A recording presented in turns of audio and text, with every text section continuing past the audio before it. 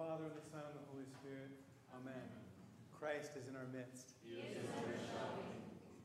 It's a blessing to have an extra deacon here today. Father John from Colorado is serving. His son Michael is somewhere here. I asked him if he wanted to do the homily, and he declined. So I didn't have that option. So normally today would be counted as I've lost track, the 6th or 7th Sunday after Pentecost. And we count and we reckon our Sundays. But this Sunday I went to go prepare to look for whatever the number of that Sunday was, and it wasn't there. Because today is superseded by a Sunday commemorating the Holy Fathers of the Fourth Ecumenical Council.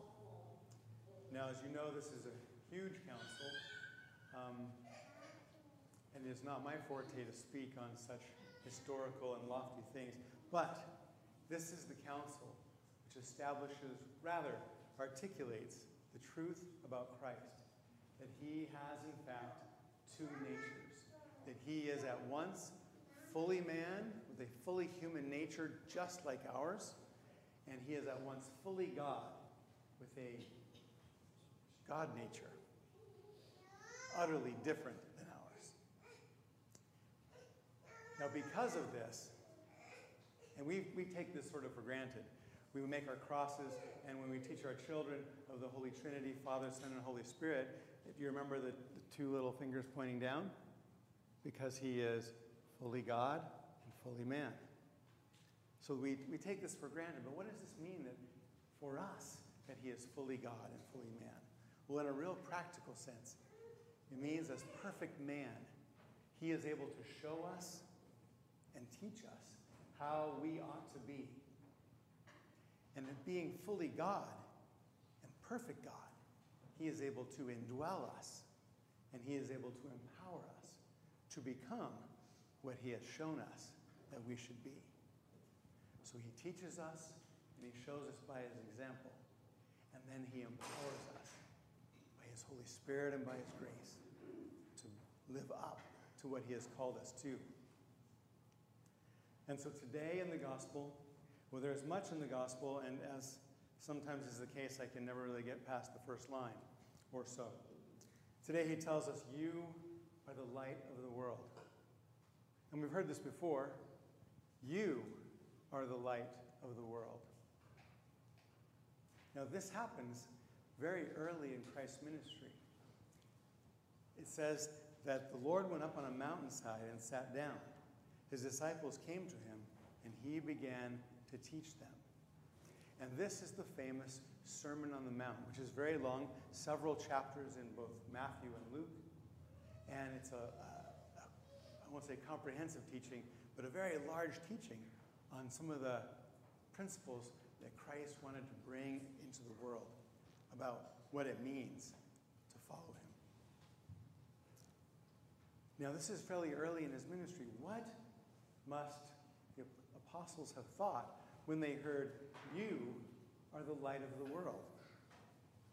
A city set on a hill cannot be hid, nor do men light a lamp and put it under a bushel, but on a stand, and it gives light to all in the house. Let your light so shine before men that they may see your good works and give glory to your Father who is in heaven. Now, the disciples have been following him for a relatively short time.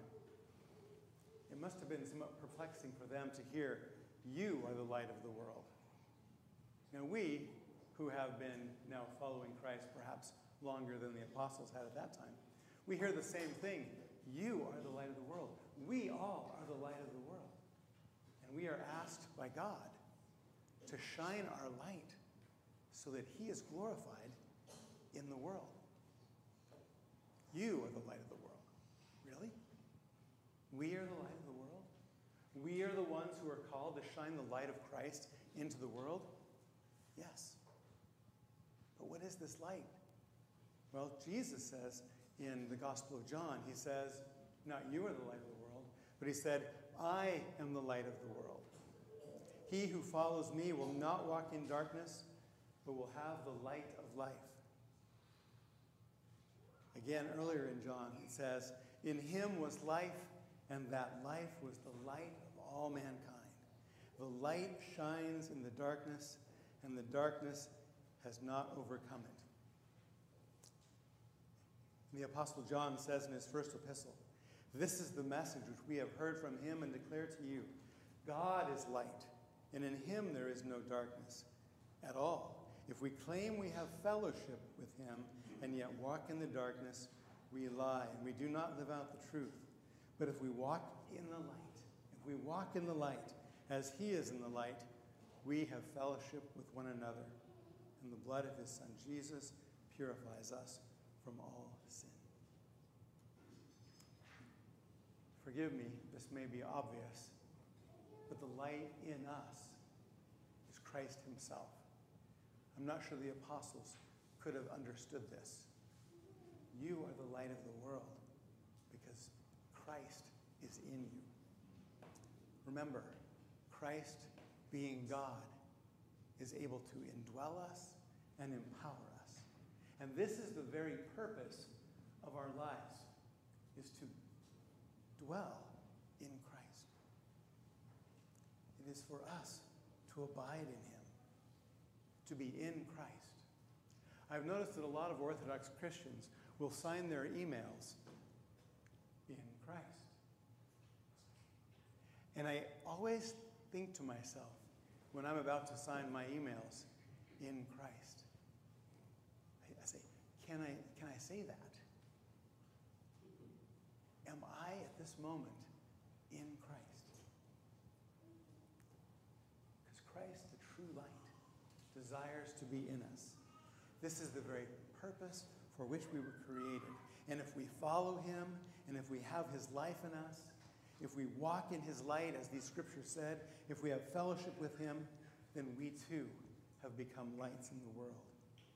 Jesus says in the Gospel of John, "Abide in me and I in you.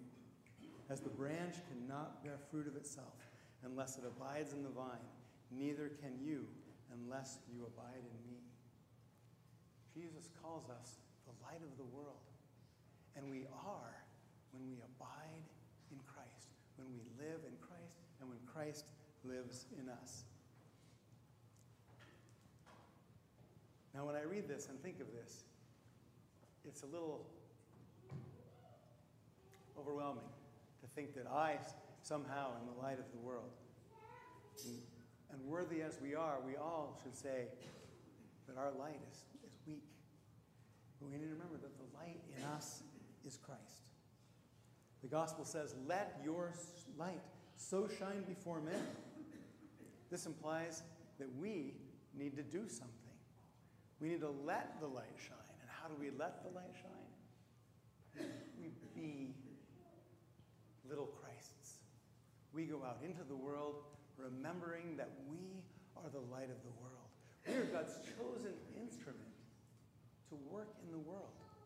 If people are going to become Christians, they are first, of course, drawn by the Holy Spirit, but they are going to become Christians because of us, because of people like us, people who are willing to shine the light of Christ in the world. There are those few who will have the road to Damascus experience and the bright light will shine, but most people who, if they are to come to Christ, will come to Christ because you are the light of the world and you are willing to shine your light. So we're supposed to do something. First and foremost, we must abide. We must abide in Christ. Now, what does it look like for us to shine our light? What does the light look like in us? How shall we do this? How do we shine the light that we have been given in this world? Especially a world that seems to be ever more full of darkness. And maybe the darkness is increasing. To shine the light of Christ is not to have to always articulate correct Orthodox theology. It is certainly not to highlight your own virtues that you've been given. It is certainly not by espousing correct views on the controversies of the day.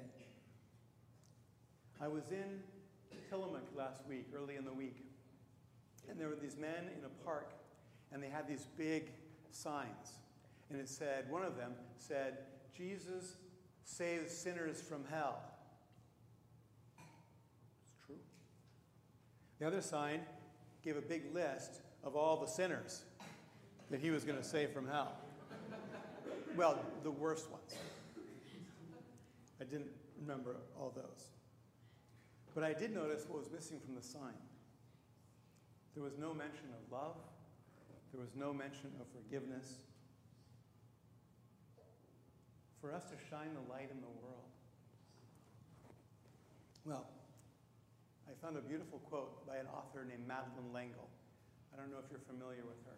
She wrote A Wrinkle in Time and other books. And she was a Christian, and she brought themes, Christian themes, and really beauty into her books. And she said this: "We draw people to Christ, not by discrediting what they believe, by telling them how wrong they are and how right we are, but by showing them a light that is so lovely that they want with all their hearts to know the source of it." We are to be lights of the world by showing the world Christ, by showing the world Christ in us. What is it for us to be Christ in the world, to be a light in the world? Well, we know what Christ was like. He was full of humility and he was full of love. But those look different, and the world is not always able to understand what that looks like. Love they've experienced is tainted. The love we offer should be different, should be willing to sacrifice. But there is something else that should characterize our lives if we are truly to be Christ, if we are truly to be the light of the world in his name. We've been asking for it all morning. In peace, let us pray to the Lord. For the peace from above and the salvation of our souls, let us pray to the Lord. For peace in the whole world, let us pray to the Lord. Again and again and again and again, in peace, let us pray to the Lord. Peace is what is to mark the lights that we are in this world.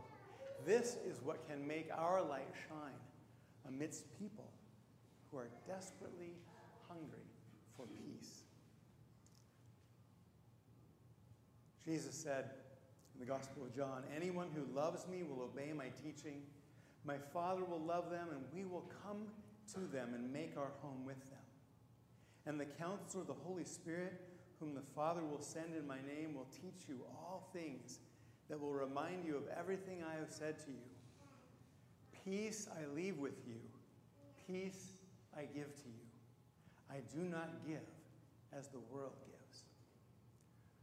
We, as lights in the world, are to be people of peace. St. Seraphim of Seraph famously says, "Acquire the spirit of peace, and 1,000 souls will be saved." Perhaps peace is part of that light so lovely that people would be drawn to us. Because it seems to me that what rules the world and what rules people's lives is not peace at all, but the opposite. Anxiety, fear, worry, and that worry and anxiety have become the normal. And our culture and its technology has responded, not by giving us a way to cure this anxiety and fear and worry, but to distract. Distract, distract, distract. We have our phones, where we have, and our TVs, we have channels, we have so much to watch, so many shows. How do we know which show to watch? We've got our news, we've got our Instagram feed, We have all these people to keep up with. Distract, distract, distract. The world is in desperate need of peace. St. Seraphim of Seraph, in a little bit longer quote, goes on. There is nothing better than peace in Christ, for it brings victory over all the evil spirits on earth. When peace dwells in a man's heart, it enables him to contemplate the grace of the Holy Spirit from within. He who dwells in peace collects spiritual gifts, as it were, with a scoop, and he sheds the light on others. All our thoughts, all our desires, all our efforts, all our actions should make us say constantly with the church, "O Lord, give us peace." And when a man lives in peace, God reveals his mysteries to him. God reveals his light to the world through us when we live in peace. But peace is not an easy thing. Some of us would say it's fleeting, and we are surrounded by this culture of distraction. We're surrounded by this culture of anxiety, of worry, of, well, you know what? You all know what I'm talking about. The cares of life, anxieties, these all threaten our peace. They threaten to dim the light. Now, with great humility, we must all consider the quality of the light. If we are the light of the world, with humility and prayer, we should consider, what is the quality of our light? What is the trouble with our own lack of peace? How well do we reflect the light of Christ in this world? Have we allowed darkness in? Have we allowed ourselves to be entertained by darkness because it's just a show? Have we tolerated it? Have we engaged with it? How often do we take the worries and the cares of this life, and rather than pray over them, we just obsess over them over and over and over again? And we think we're praying, but we're not. We're just worrying. We heard in the Gospel of Matthew a few weeks ago, the eye is the lamp of the body. If your eye is healthy, you'll be full of light. But if our eyes are unhealthy, you will be full of darkness. Have we allowed our lives to be consumed with darkness, the darkness around us, or at least polluted with the darkness around us? How can we guard ourselves from this? How can we live up to the calling where Christ says, "You are the light of the world"? St. Paul says in Philippians, and this is one of my favorite verses, "Rejoice in the Lord always. I will say it again, rejoice. Let your gentleness, let your peace be evident to all. The Lord is near. Do not be anxious about anything, but in everything, by prayer with petition, with thanksgiving, present your requests to God. And the peace of God, which transcends all understanding, will guard our hearts and our minds in Christ." My brothers and sisters in Christ, we must guard our hearts and our minds with prayer by abiding in Christ. We must guard ourselves from the darkness around us. We must protect the peace that we've been given by Christ. And we must, in humility, shine our light, remembering that the light in us is not ours, it is Christ. It is Christ, and He has given it to us. Finally, brothers, St. Paul goes on to say, whatever is true, whatever is noble, whatever is right, whatever is pure, whatever is lovely, whatever is admirable, if anything is excellent or praiseworthy, think about such things. And the peace of God, which transcends all understanding, will guard your hearts and your minds in Christ Jesus. And this peace that we can be given, that we can guard, and we can cherish, will allow us to shine the light of Christ on those around you that God has given you to love. We must remember, however, that peace is not the goal. To be a light really is not the goal. The goal is Christ. To abide in him, to obey him, to be found in him. Peace and the light in us is a gift. It's a gift we've all been given by degrees. So my brothers and sisters in Christ, don't worry that your light is not bright enough, that your peace is not peaceful enough, because what is in you is greater. Rather, he that is in you is greater than he who is in the world. Whatever light you've been given, whatever peace that you're able to have and guard, shine that light. Because the world is desperate for peace. They are desperate for the life of Christ. And the only way that they're going to encounter it is through us. Because as Jesus told us and really prophesied over us in the beginning of his ministry,